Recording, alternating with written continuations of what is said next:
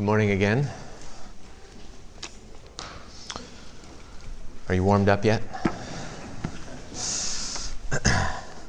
I'm not. That's okay. We are looking at Galatians chapter 5, verses 1 through 6 this morning. So if you can turn with me in your Bibles to Galatians chapter 5. If you don't have a Bible, you should feel free to grab one from the table just outside the doors. You can not only use it for the service, but if you don't own a Bible, you can take that Bible with you, write your name in the front, keep it, then bring it back week after week as we study God's Word together. Before we read Galatians 5, let's pray together. Our Father, as we just sang, we come to you with nothing in our hands, no righteousness to offer you, no goodness in ourselves. We come needy for your grace, needy for you to cleanse us from sin's guilt and power. So we come to you this morning, we come to your word, Father, and we pray that you would use your word to work in our hearts, to cleanse us and to renew us and to draw us close to you. I pray that you would pour out your Spirit on us. I pray that you would pour out your Spirit on me as I speak, to give me the words to say, and to allow those words by your Spirit to be effective in our hearts. We pray this in Jesus' name. Amen. Galatians chapter 5, beginning in verse 1. For freedom, Christ has set us free. Stand firm, therefore, and do not submit again to a yoke of slavery. Look, I, Paul, say to you that if you accept circumcision, Christ will be of no advantage to you. I testify again to every man who accepts circumcision that he is obligated to keep the whole law. You are severed from Christ, you who would be justified by the law. You have fallen away from grace. For through the Spirit, by faith, we ourselves eagerly wait for the hope of righteousness. For in Christ Jesus neither circumcision nor uncircumcision counts for anything, but only faith working through love.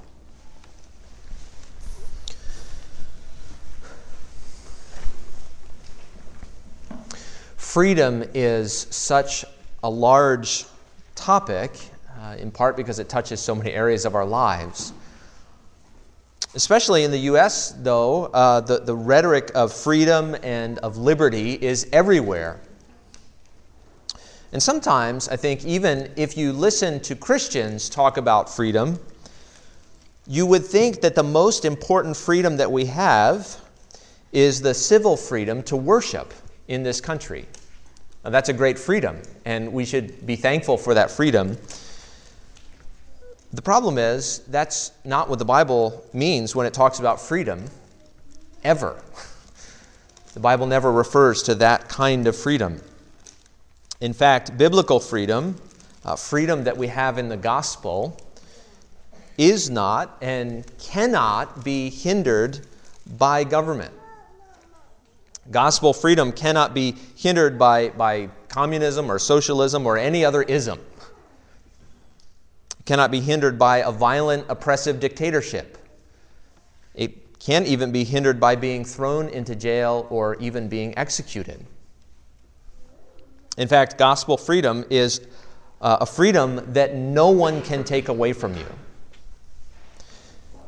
And yet it is a freedom that you can lose. So what is this freedom, right, that no one can take away from you, but can be lost? And maybe more importantly, how do we make sure that we don't lose it? Well, that's what we're going to talk about this morning. You can see in your bulletin on the back, there's an outline. There are two main points there. The first is that Christ has set us free. And the second is we're to stand firm in that freedom. Or to put it in question form, what does it mean to be free? And how do I stand firm in that freedom? That's what we're going to talk about this morning. So first, for freedom, Christ has set us free. Freedom clearly is pretty important for Paul here. Freedom is both the means and the ends in that first sentence, right? Christ has set us free. That's the means to the end of freedom. Christ has set us free for freedom. Which means Paul is saying that we have been given freedom for freedom's sake. Which maybe putting it that way sounds a little too radical or amazing. But I think what Paul means here is that Christ has given us freedom because he really wants us to be free. Well, what does that mean? What does that freedom look like? There are lots of very precious freedoms that we enjoy in life, most of which shouldn't be taken for granted. But the freedom that Paul is talking about are the freedoms that we have in Christ. Gospel freedoms that no earthly power can take away. And that freedom that we have in Christ is multifaceted, right? There are lots of different aspects to it. There are at least 5 that I want to mention. There are certainly more, but there are at least these 5. There's a judicial freedom, for one. That is freedom from sin's condemnation. Freedom from the law's guilt. Has to do with our status before God. Romans 8:1 says, "There is therefore now no condemnation for those who are in Christ Jesus, because we've been set free from the law of sin and death." Or to put that another way, right? We're free from having to perform, to having to live up to the law's standards in order to gain God's approval. We're free. So in Christ, God does not condemn us, but he approves of us in Jesus, whatever other people might say. There's that judicial freedom. There's a spiritual freedom or a heart-level freedom in Christ, right? Freedom from sin's reigning power. It's an internal freedom. Romans 6 talks about this. It says, "In Christ we are no longer enslaved to sin, for one who has died with Christ has been set free from sin." There's also a physical freedom, believe it or not, freedom from death, right? That has to do with our external condition, has to do with our eternal condition. Jesus in John 11 said, "I am the resurrection and the life. Whoever believes in me, though he die, yet shall he live." Or in John 6:40, he said, "For this is the will of my Father, that everyone who looks on the Son and believes in him should have eternal life, and I will raise him up on the last day." So in Christ, we have freedom from death. There's also what you might call an existential freedom, right? A freedom from the fear of condemnation and a freedom from the fear of death. This obviously follows from some of the other ones, but Hebrews points it out specifically. In Hebrews chapter 2, verses 14 and 15, it says that through death, Jesus destroyed the one who has the power of death, that is the devil, and delivered all those who through fear of death were subject to lifelong slavery. So Jesus has delivered us from slavery that comes from fear, that comes as we try to fight off the seemingly inevitable. And then finally, there is what we might call a redemptive historical freedom, a freedom that has to do with where we are in history. Freedom from the Mosaic law as our guardian, right? Unlike Israel of old, Romans 6:14 says we are not under law, but under grace. And so there are these different aspects to our freedom in Christ, the judicial and spiritual and physical and existential and redemptive historical. But the question is, which of those does Paul have in mind here? What is Paul talking about?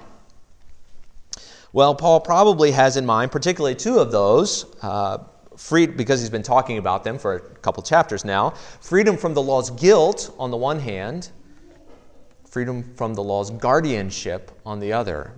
Freedom from the law's condemnation, and freedom from the law's oversight, the oversight of the Mosaic law.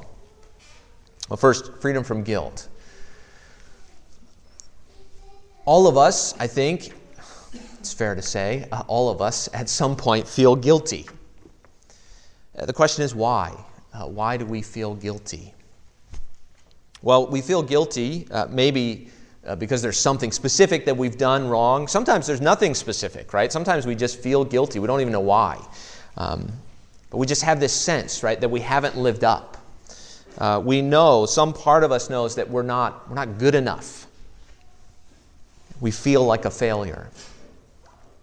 Well, Jesus brings freedom from having to live up, freedom from guilt. And there's both an objective side to this and a subjective side to this, right? So there, on the one hand, we are objectively free from guilt. Right? We do not stand guilty before our Father in heaven any longer if we are in Christ. The gospel is that Jesus bore our guilt on the cross. He became guilty before God for us, which means though he didn't sin, Jesus never sinned, he was declared to be sinful on the cross, and he was the scapegoat for us. Right? He bore our sins in his body on the cross. Which means that through faith in Jesus, we're no longer guilty before the law. In fact, quite the opposite. We are righteous, the Bible tells us, because not only does Jesus take our sin and guilt on himself, but he also gives us his righteousness. See, through faith, the Bible teaches we're united to Christ. We're joined to him as in a marriage, but even more intimately than that, right? We're joined like a fruit is to a tree. Through faith, we are united to Jesus. We are in him, and he is in us, the Bible says, so that what is true of him becomes true for us. Right? So he paid the penalty for sin's guilt, so our penalty has been paid. Right? He is righteous, so we are righteous before our God.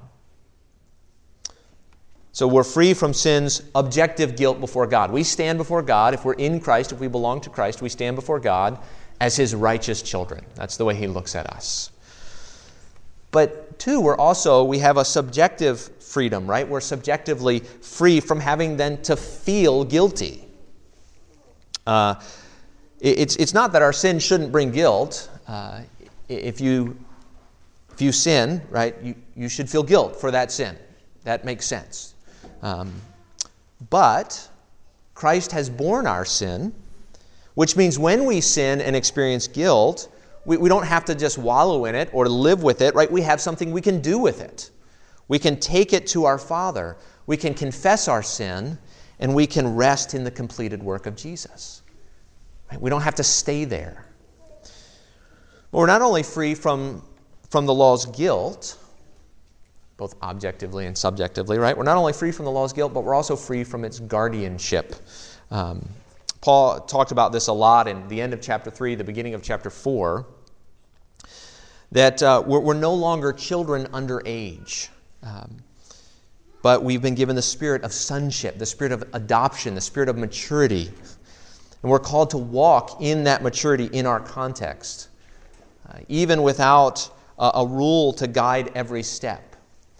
It doesn't mean we have no guide, right? The Scriptures are our guide. The Ten Commandments are our guide. Christ is our guide. But we must creatively apply the moral law to our situations.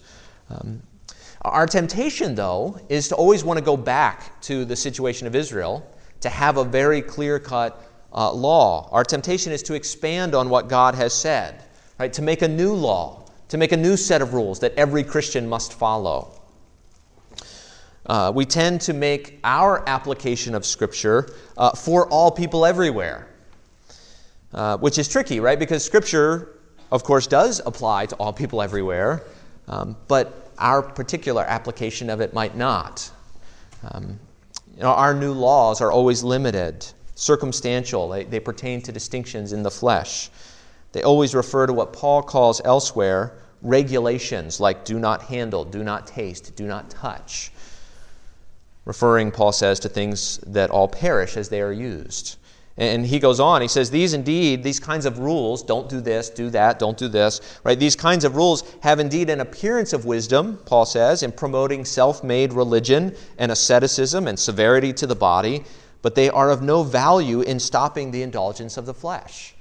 Right? So we can make all kinds of rules for the Christian life, but those rules actually won't change our heart. Elsewhere, Paul also talks about those who forbid marriage or those who forbid eating certain foods. We make up all kinds of rules and we impose them not only on ourselves but others. Sometimes there are good reasons for certain people to avoid certain things. These kinds of things often start out with good intentions. But we can't assume that just because we apply Scripture to our situation in a certain way, it's always going to apply in every situation to that way. The reason that's true is not because we're relativists, right? But the reason that's true is because Scripture itself has a richness to it that meets people where they are. So let me give you an example, a really non-controversial one, right? The Scripture's teaching on alcohol. Alcohol was created good. It's a created good. Psalm 104 tells us that. Psalm 104 verse 15 says, God created wine to gladden the heart of man. That's the purpose of wine. That's the biblical purpose of wine. Psalm 104 verse 15. But then you read Ephesians 5:18, and Ephesians 5:18 says, do not get drunk with wine. Right? Do not get drunk with wine. You read Proverbs 23:20, and it says, be not among drunkards or among gluttonous eaters of meat. Okay, fairly clear. Don't associate with this group of people. Then you read Matthew 11:19, which says, Jesus came eating and drinking, and they say, look at him, a glutton and a drunkard, and a friend of tax collectors and sinners. Now, Jesus was not a drunk or a glutton, but people accused him of being a drunk and a glutton because he drank with sinful people, known drunks and gluttons, the very people the Proverbs warn us not to be around. And then you have verses like Romans 13:1, which says, let every person be subject to the governing authorities. And of course, there are laws about drinking, aren't there? Right? There are laws about drinking and being underage. There are laws about drinking and driving and so on. And so when you drink and when you don't drink is not so clear-cut in Scripture. Not because Scripture is vague or open to interpretation. That's not the reason it's not clear-cut. Not because we can pick and choose which Scriptures we want to obey in a given circumstance, right? We can't do that either. But because there is a richness to what Scripture says on the topic. What does it take to obey Jesus in this area of life? Well, it takes wisdom, right? Deep, mature, Spirit-given wisdom. We can't just pick a verse and say, this is the one I'm going to follow, because there are lots of verses, right? And we need the wisdom to know how to apply them to our given situation. Sometimes we add to Scripture not by expanding on it, expanding on scriptural commands. Sometimes we add to it by adopting worldly standards, right? Worldly standards of beauty, or worldly standards of intelligence, or worldly standards of style, or we were talking about this morning, certain standards of punctuality, right? And whose standards of punctuality should we follow? But in the end, whether we're adding to scriptural commands, fleshing them out for people, or whether we're just adopting worldly standards, it all actually amounts to the same thing. Why do we need to live by these clear but culture-bound rules that pertain to the flesh rather than Spirit-given wisdom, right? Why are we uncomfortable with the fluidity of wisdom rather than very clear rules that cover every situation? I think we feel we need to live by these kinds of culture-bound rules because it feels safe, right? Do not handle, do not taste, do not touch. Okay, that's easy. We know we're doing the right thing. Life is so much easier when someone just tells you what to do and you can do it. And that makes it easier to prove ourselves, right? It makes us easier to demonstrate that we're in the right. We need laws that pertain to things that we can do, because only then can we do them and feel good about ourselves, both before ourselves and other people. See, but Christ has freed us from guilt and condemnation. He's also freed us from needing to prove ourselves through the distinctions of this age. I don't have to prove myself by any of those kinds of rules. I need to follow Christ. I need to seek to apply the Scripture to my situation in the power of the Spirit.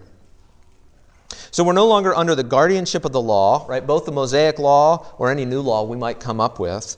Rather, we're free to live by Spirit-given wisdom, resting in the guilt-ending work of our Savior. We're free from the law's guilt and the law's guardianship. Now, it's important to note that we haven't freed ourselves. Paul says, "For freedom, Christ has set you free." Christ, through taking the law on himself, through obeying its demands himself, through taking its punishment himself in the cross, Jesus has freed us from the law's guilt and oversight. For freedom, Christ has set us free. Now, what this means is, if Christ has not set you free, you're not free. We may have all kinds of freedoms that we enjoy in this life, right? Freedom to express yourself, freedom of speech, freedom to worship the God of your choosing, right? Freedom to live out the desires of your heart, all kinds of political freedoms and civil freedoms. But if Christ has not set you free, you are not free. You're not free from sin's guilt before God. You're not free from the temptation to live by rules pertaining only to this life, to prove yourself. For freedom, Christ has set us free, which means if Christ has not set you free, you're not free. But for those of us who are in Christ, for those of us who trust in Him, for those who cling to Jesus, for freedom, Christ has set you free. But the verse goes on. Verse 1, still.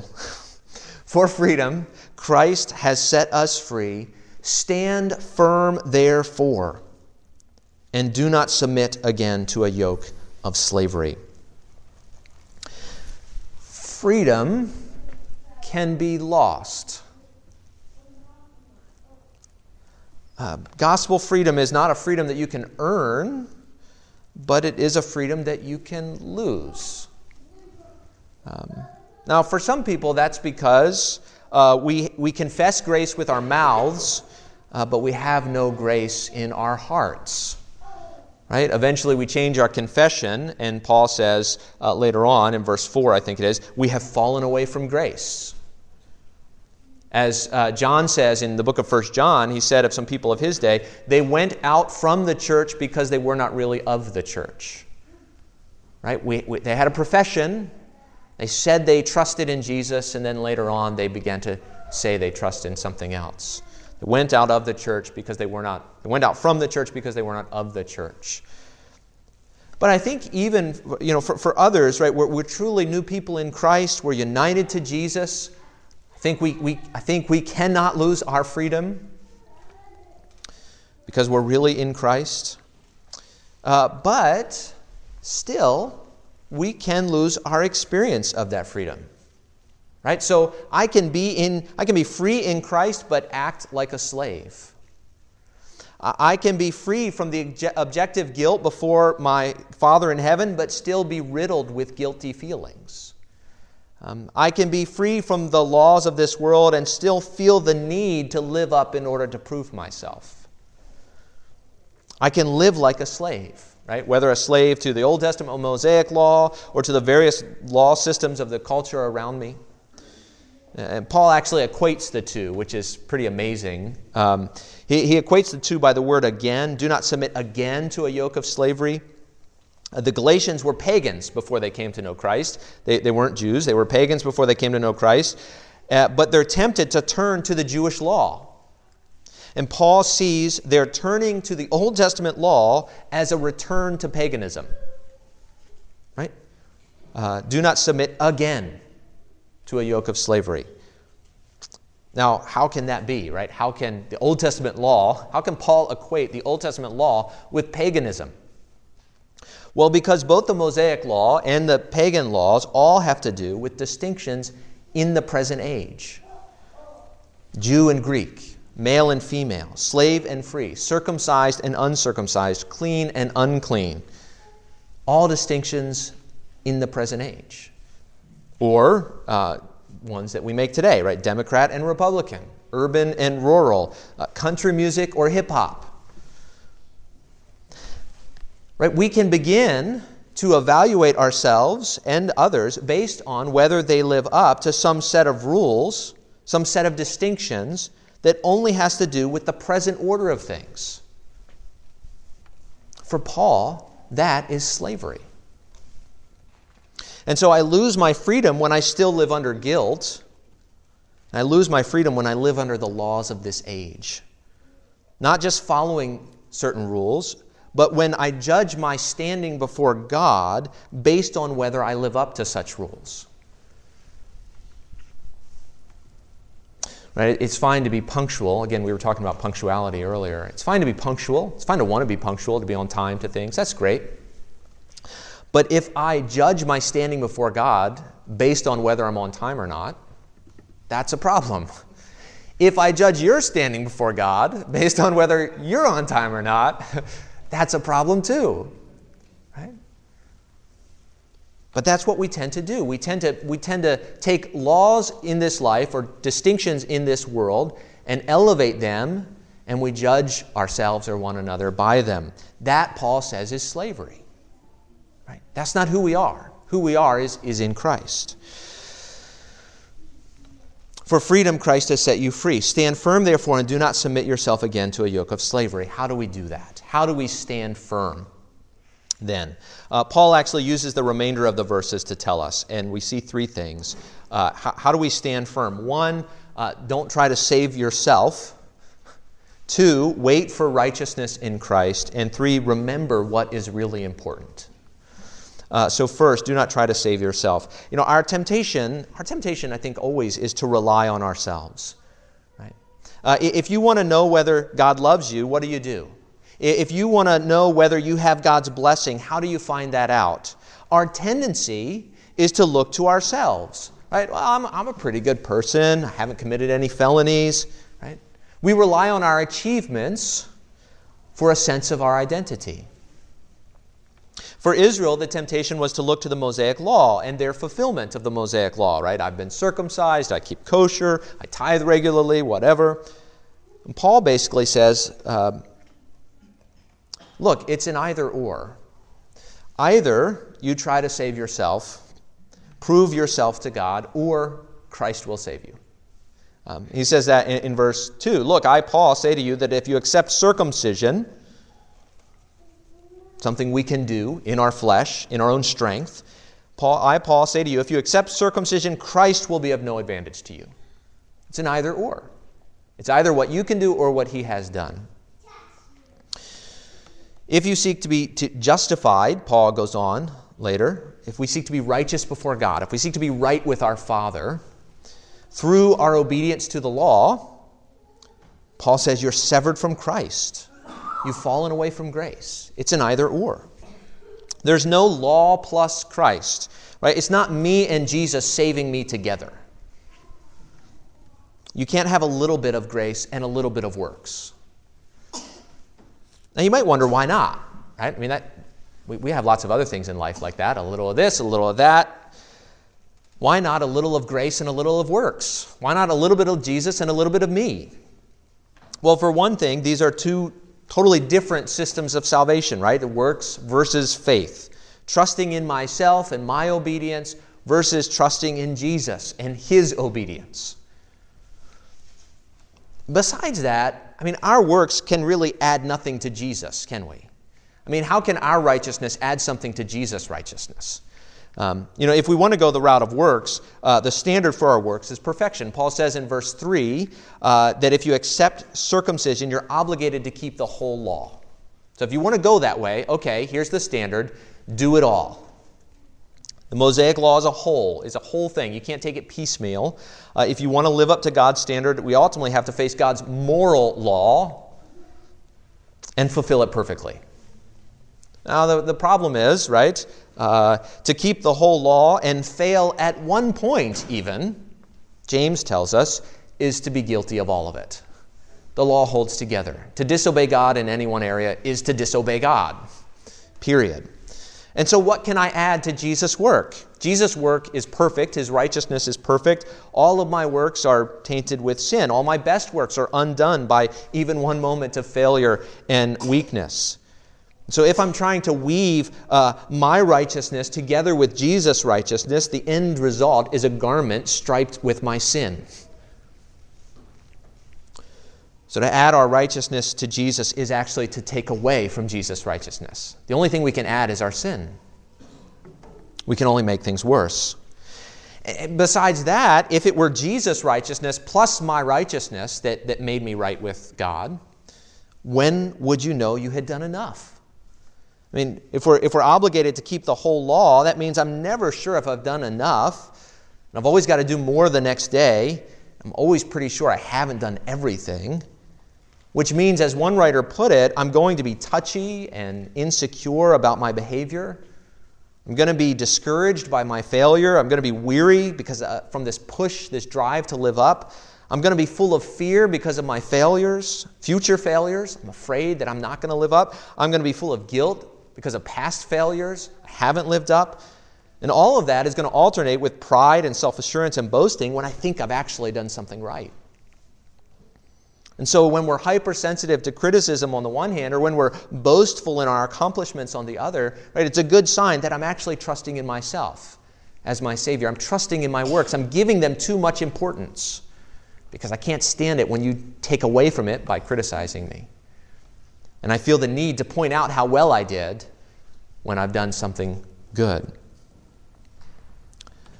Sensitivity, oversensitivity, and boasting are signs that I'm trusting in myself rather than in my Savior. Well, self and Jesus are mutually exclusive Saviors, right? Christ didn't say, do your best and I'll help out, when you need it. Sometimes we say that to our kids, right? That's an okay thing to say. Like, you work on your math homework and you do those problems. When you fall into trouble, you let me know and I'll help you out. I never say that to my kids because they know math better than I do. But you might say that. Someone might say that. Deborah might say that. That's not what's going on here. Christ saves dead men. He offers sinners who have no righteousness His own perfect righteousness. He offers us His robe of glory. It's not patchwork, a little of me and a little of Jesus. It's 100% pure Jesus. So don't try to save yourself first, right? Let Jesus save you. Don't add to His work. You'll only end up taking away your own freedom. The second, wait for righteousness in Christ. Look at verse 5. Verse 5 says, "For through the Spirit, by faith, we ourselves eagerly wait for the hope of righteousness." Paul says the way that the Christian lives out his or her freedom is not trying to prove yourself, but waiting for God to approve of you in Jesus. What Paul says here is through the Spirit, and as we look back on Galatians, we see that's not through the law, right? Through the Spirit, not through the law. By faith, not by works, we eagerly wait. Not actively attempt to attain by our own strength, right? So we are waiting for something. What are we waiting for? What is it that through the Spirit, by faith, we eagerly await? It's the hope of righteousness. Now, hope is not an uncertain wish for a questionable outcome. That's the way we often use the word, like, oh, I really hope it doesn't rain today, or I really hope somebody turns the heat on, or something like that. Hope is not an uncertain wish for a questionable outcome, but biblically, hope is a full assurance of something future. Hope is being sure of what we hope for, certain of what we do not see. And so that's faith. Faith is being sure of what we hope for, certain of what we do not see. But hope there is a certainty. A certainty. What is it that Christians are so sure, so certain that we will receive? What is our hope, according to Paul? That hope is righteousness, which is kind of interesting. We hope for righteousness. Now, if I am in Christ and Christ is in me, I am righteous in God's sight right now. Right? If you've trusted in Jesus, you are righteous in God's sight right now, this very moment. God has declared us righteous in Christ the moment we first believed. But it is also true that God will declare me righteous on the judgment day. I fully expect to hear the words, "Well done, good and faithful servant." Not because I'm all that good or all that faithful, but because I will be found in Christ. And so I have Christ's righteousness presently, but I also have the hope of righteousness. We have been justified, declared righteous in Christ already, but it's also true, this is the way the Westminster Confession of Faith puts it, the Westminster Shorter Catechism, I think, that we will be openly acknowledged and acquitted on the last day. Right? Openly acknowledged and acquitted. But those two acts, what God has done and what He will do, are really one and the same attitude of God toward us. And they have the same basis, right? We are justified freely as a gift. We have believed in Jesus, Paul says, in order to be justified by the faithfulness of Jesus. Galatians 2:16. Right? We're not justified by our own faithfulness, not by our own works, right? Not by our own law keeping. And one way to get at the difference between many different religions, one way even to get at the difference between different versions of Christianity, is to ask the question, is there a judgment to come in time and space? And on what basis will people be judged? Christianity teaches that God will judge everyone according to what he has done. It says that our behavior will be the basis of God's judgment. But, it's a big but those who trust in Christ have a shelter from the storm of that judgment. Right? We are declared righteous by God already in Christ, and so we have the full expectation of being declared righteous by God on the last day. We will be able to stand on Judgment Day in Christ's righteousness without fear. So we don't need to prove ourselves now because we know that God is going to openly acknowledge us then. I don't need to prove anything because God is going to openly acknowledge me then, which is a way of saying I don't have to prove myself because I know God will approve of me on the last day. Not because of anything that I've done, but because I am in Jesus. So Jesus, right, is a great Savior, right? Don't try to add to his work, but wait for God's open declaration of righteousness on the last day. Wait for it. It's coming. It's certain. Wait for it. Finally, remember what is important. Look at verse 6. Verse 6 says, "For in Christ Jesus, neither circumcision nor uncircumcision counts for anything, but only faith working through love." One of the ways that we lose our freedom is by trying to add to Jesus' work, right, rather than resting in our identity in Christ. But this often happens because we forget what is really important. There are lots of distinctions in this life, aren't there? The ones that Paul is dealing with, circumcision and uncircumcision. You have religious and unreligious. You have moral and immoral. You have Democrat and Republican. You have black and white, rich and poor, beautiful and ugly, strong and weak, smart and dumb, liberal, conservative, educated, uneducated. Right? You have distinctions of culture and taste, regional distinctions, national distinctions, ethnic distinctions. But none of these are the distinction that really matters. Because what matters is whether we belong to Christ or not. I was talking with the elders this week, and it came up that one of the things that I think is true about our church, I hope is true about our church, and I hope will remain true about our church, is that we're not an issues-oriented church. We're not going to tell you what to think about different issues. We're not going to tell you what to think about political policy. We're not going to tell you what to think about whether to send your kids to public school or private school or Christian school or classical school or homeschool. And we can encourage hearty debate about those things. We can talk about those things. We can discuss those things. We can discuss politics even. We can wrestle together with those things. But we can do that because what truly matters is who we are in Christ, not where we land on those issues. Or another example, right? In Christ, again, non-controversial examples, right? In Christ, there is no gun control or gun rights. One, because Scripture doesn't determine that issue for us. There may be principles that apply. It doesn't determine that issue. And two, more importantly, your standing with God is not determined by where you stand on that issue. It's just not. We can argue about it. We can come to conclusions. We can believe other people are wrong. That's okay, right? You can have a firm conclusion, but we can't break fellowship over it. We can't view those who disagree with us as less than. We can't believe that our standing with God is determined by our stance on that issue. Because the distinction that really matters is not where you land on that issue, but whether you are in Christ or not.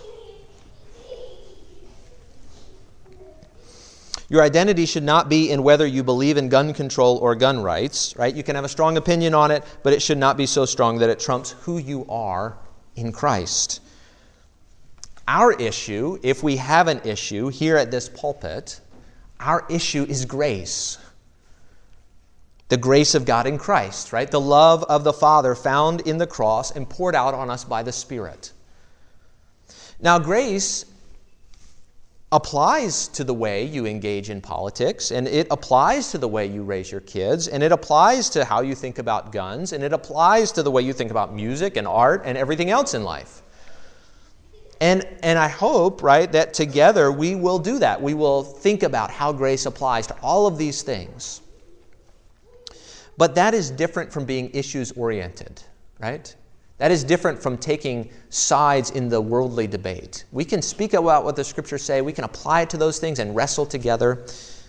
But I think there's a difference. I hope there's a difference there. Why is this so important? Why am I so against being issues-oriented? Well, because in Christ Jesus, neither circumcision nor uncircumcision counts for anything. It's not that one is better and the other is worse. They don't count for anything. Neither. Right? Pick your issue, right? In Christ Jesus, neither vegetarian nor vegan nor meat eater counts for anything. In Christ, neither one ethnicity nor another counts for anything. In Christ, neither being educated nor uneducated counts for anything. When we look to the issues of this age to prove ourselves to God, like, look, God, I have this degree. Look at how great I am. Or, look, God, I've landed on this side of this issue. It's like saying, God loves me more because I can do a handstand longer. Right? God cares where I am morally, right? Outside of Christ, I'm a guilty mess, however good I might look. Inside of Christ, I'm still a mess, but I'm righteous before Him. Again, I'm not saying we can't disagree on all kinds of things. I'm not saying we can't discuss them. I don't even want to say that there aren't important biblical issues that go above and beyond being joined to Christ. That is true, right? I happen to believe that the Presbyterian form of church government is biblical, right? Even important. But I don't think it determines where you stand in Jesus. What does Paul say is important? Faith working through love. A belief in Jesus that takes root in our hearts and issues in love. We're going to talk about love in the coming weeks because Paul's going to keep digging in more to what love looks like. But this is one of the things that shows us, right, that when Paul talks about freedom from the law, it's not the same as being free from morality. Right? We're still called to love. We're free from guilt when we fail to love, that's for sure. We're free from judgment when we fail to love, which we will do. But we're still called to love. But we must avoid turning love into a series of culture-bound check boxes, right? And then seeing that as determining my standing with God. Like, here's the way I love, X, Y, and Z. I've done it, so I'm good with God, or I haven't done it, so I'm bad with God. No. Our identity is in Christ.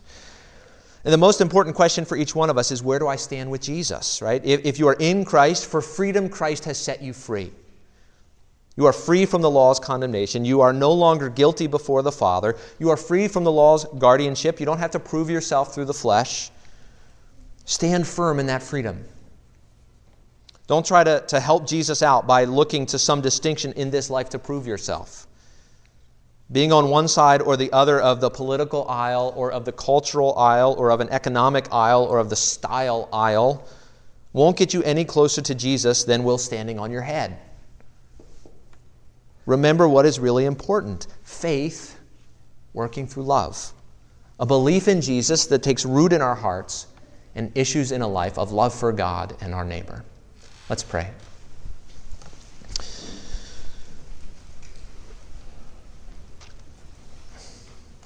Our Father in heaven, we thank you for the work of Jesus. We thank you for the blood of Jesus and the righteousness of Jesus. We thank you for his willingness to bear our sin in the cross.